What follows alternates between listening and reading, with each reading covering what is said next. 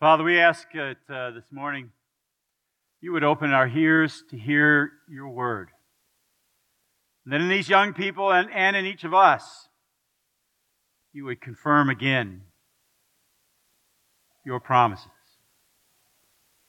In your name we pray. Amen. You guys are it.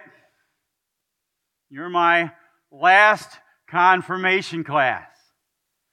And usually after I say that, they'd say, and your best. I'm going to tell you a story about a man who was going to a convention, and he called the office, made sure they'd made hotel reservations for him, and they said, yeah, we did. And then he called the hotel just to be doubly sure, do you have a reservation for me? And they said, yeah, we do, and got one right here.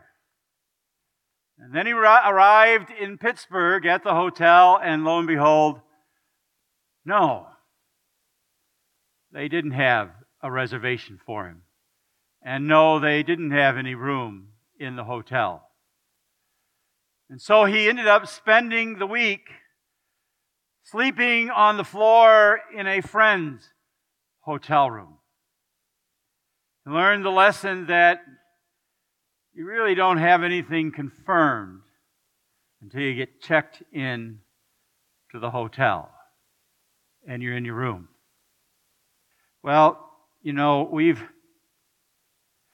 had a lot of people stand up here and do exactly what you guys are doing. Every year about May, normally, we're doing it early because of me, but May, normally, answering the questions that you guys answered, coming up there and kneeling and saying, this is what I believe, and so forth. And so what you guys are doing today is not that unusual. You guys are kind of unusual yourself. I've never had a junior confirmation class where one of them was a senior in high school, another was a freshman in high school, one was a 7th grader, and 3 were 8th graders. And 3 of you were baptized in the last year or so. So it's kind of a cool character of you guys as a class. But you know what? Standing up here, reading the answers to these questions is easy.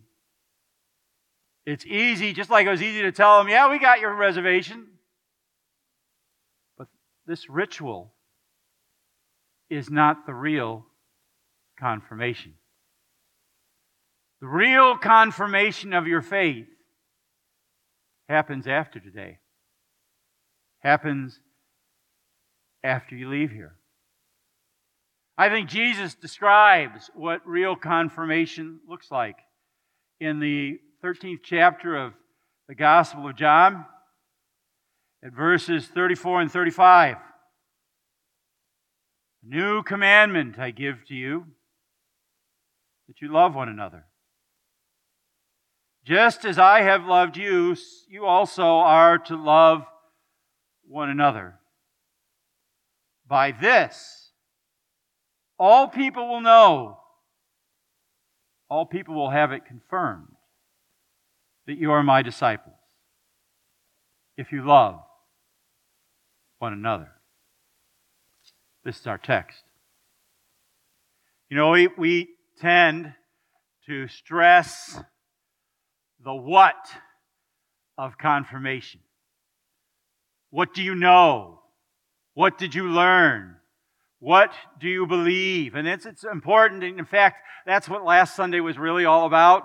You know, sitting there in front of those fearsome elders and deaconesses and answering those questions about what you've learned last year. That was important. The what do you believe?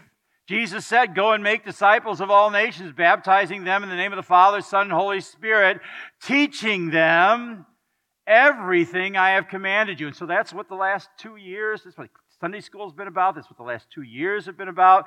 We've taken the Catechism of Luther and the Bible, and we've reviewed kind of the basic teachings, the basic skeleton of what we as Christians believe. You've learned about how God created the world. You learned about the natural and revealed knowledge of God, about law and gospel, about how sin came about who Jesus is. He's divine and human, about the Holy Trinity and all of that. You learned how to pray using that ACTS acronym: adoration, confession, thanksgiving, and supplication.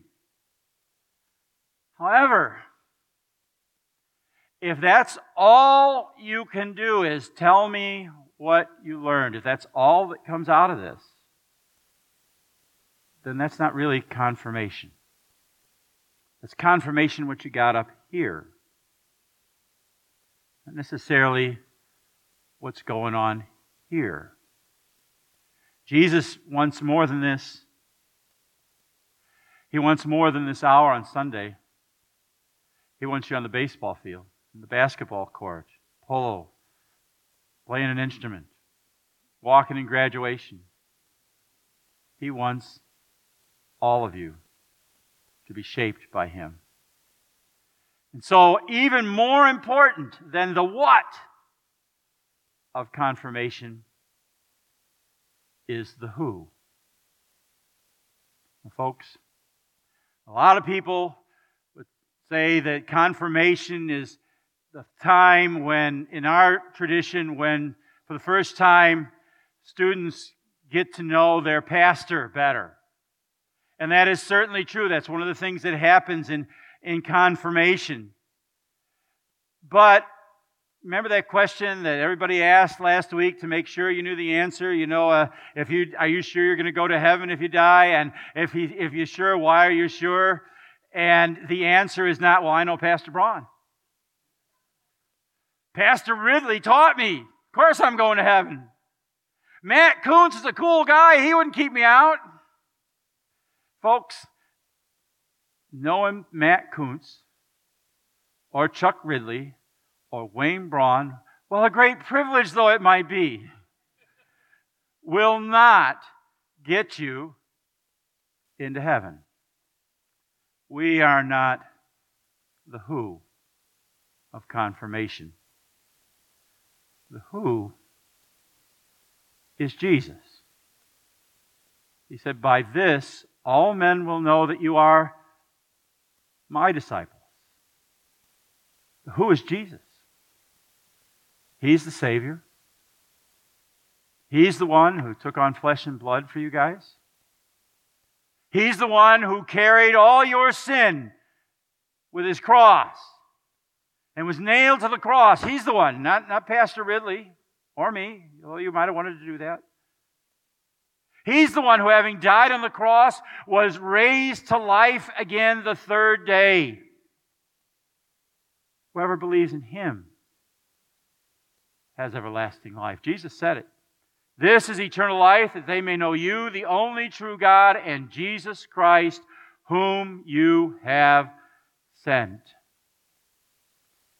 Jesus is the reason for teaching you all the what. That you would know Him. That you would believe in Him. That you would have a faith relationship with Him. That's what you confirm today. Not just to say, this is what I believe about Jesus, but that I believe in Jesus. That I love Jesus. That I want to follow Him all the way through this life till He takes me home. Now, how do we know when you say that it's real? What's the real confirmation? I want you to listen again to the text. A new command I give you, love one another as I have loved you, so you must love one another. By this all men will know that you are my disciples if you love one another. There you have it. The real legacy of confirmation is how you live out your faith in love. It's how you treat other people. Do you just love people that you get along with? Or do you love people that are hard to get along with? Do you just love the teachers that are easy on you, or do you love the ones you really don't like taking class from? Do you just love people because, well, I need something from them, so I got to be nice to them, but I don't need anything from them? Or do you love them regardless of who they are and what you need? You know, there's a parable that Jesus told about this guy who owed the king millions of dollars. And he begged for the guy to give him clemency and forgive him. And the king forgave him. And then that same guy who had been forgiven millions of dollars went out and had a friend who owed him $50 thrown into jail. Having been forgiven, do you then turn around and withhold forgiveness? Or do you forgive? Do we love like Jesus loved? That's the real test. The fact that you love God with all your heart, with all your soul, and with all your mind will be confirmed as you love your neighbors as yourself. Listen to Jesus' words, or John's word in the Epistle to John. If anyone says, I love God, yet hates his brother, he is a liar. For anyone who does not love his brother whom he has seen cannot love God whom he has not seen. Now let me be clear about something, folks. It's His love for you, not your love for Him, that makes you His disciples. Don't get the cart before the horse. But if you have been taken hold of by His love, then that's going to show in your fruits, in the way you live your life. A lot of people think, I just got to get my act together. I heard somebody say this. I was at a meeting the other day, and he said, I know I have to get my act together before I go to church. I got to get back in the Bible. I got to get back because God isn't going to want me unless I start doing the things He wants me to do. And as if God's love is a because of love, as if God's love is conditioned on you giving the right answers or on how you live. Now, that's not what the Scriptures teach. God's love is unconditional. It's not because of. In fact, He loves us in spite of. Think about it.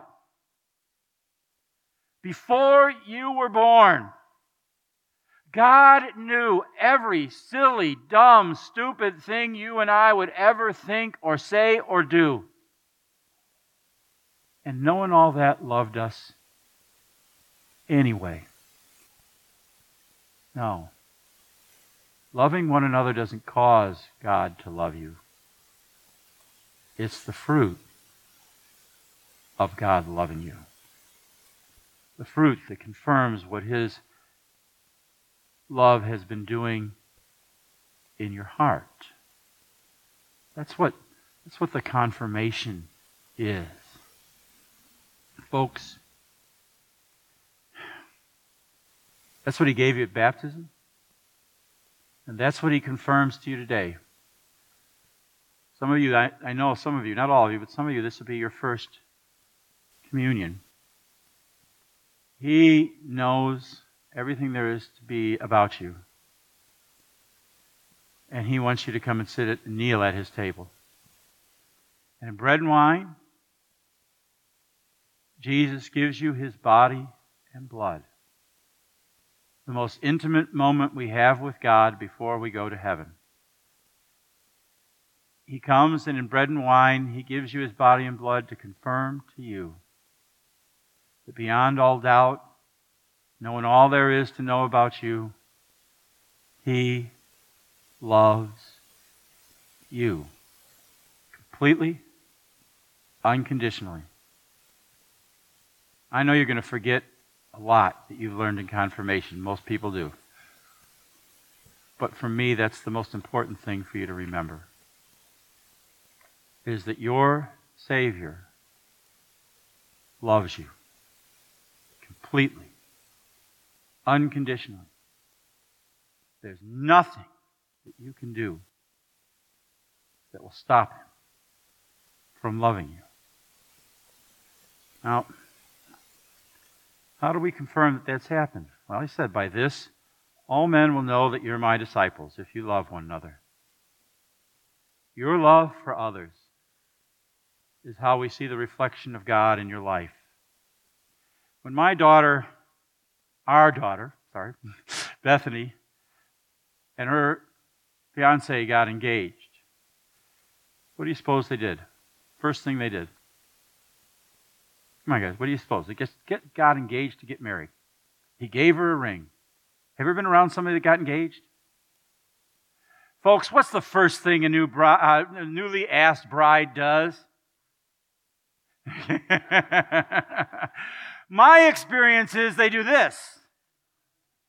They come out and they want to show everybody their ring. The first thing that happened after Jason asked her is they came to the house and they showed us. And before we knew it, the ring was on Facebook and every place else that they could show it. Because they wanted everybody to know we're in what? Love. We're engaged. Yeah, engaged too. It's right. It's a trick question. Folks, the God of the universe loves you so much that he took on flesh and blood, that he came to you in baptism and made you a member of his church, his bride, and one day will take you to be with him forever. To be loved like that is something worth sharing. That's what Jesus tells us. To reach out and to love others the way you are loved. That's the real confirmation. Amen? Amen. Now may the peace of God, which passes all understanding, keep your hearts and minds in Christ Jesus unto life everlasting. Amen.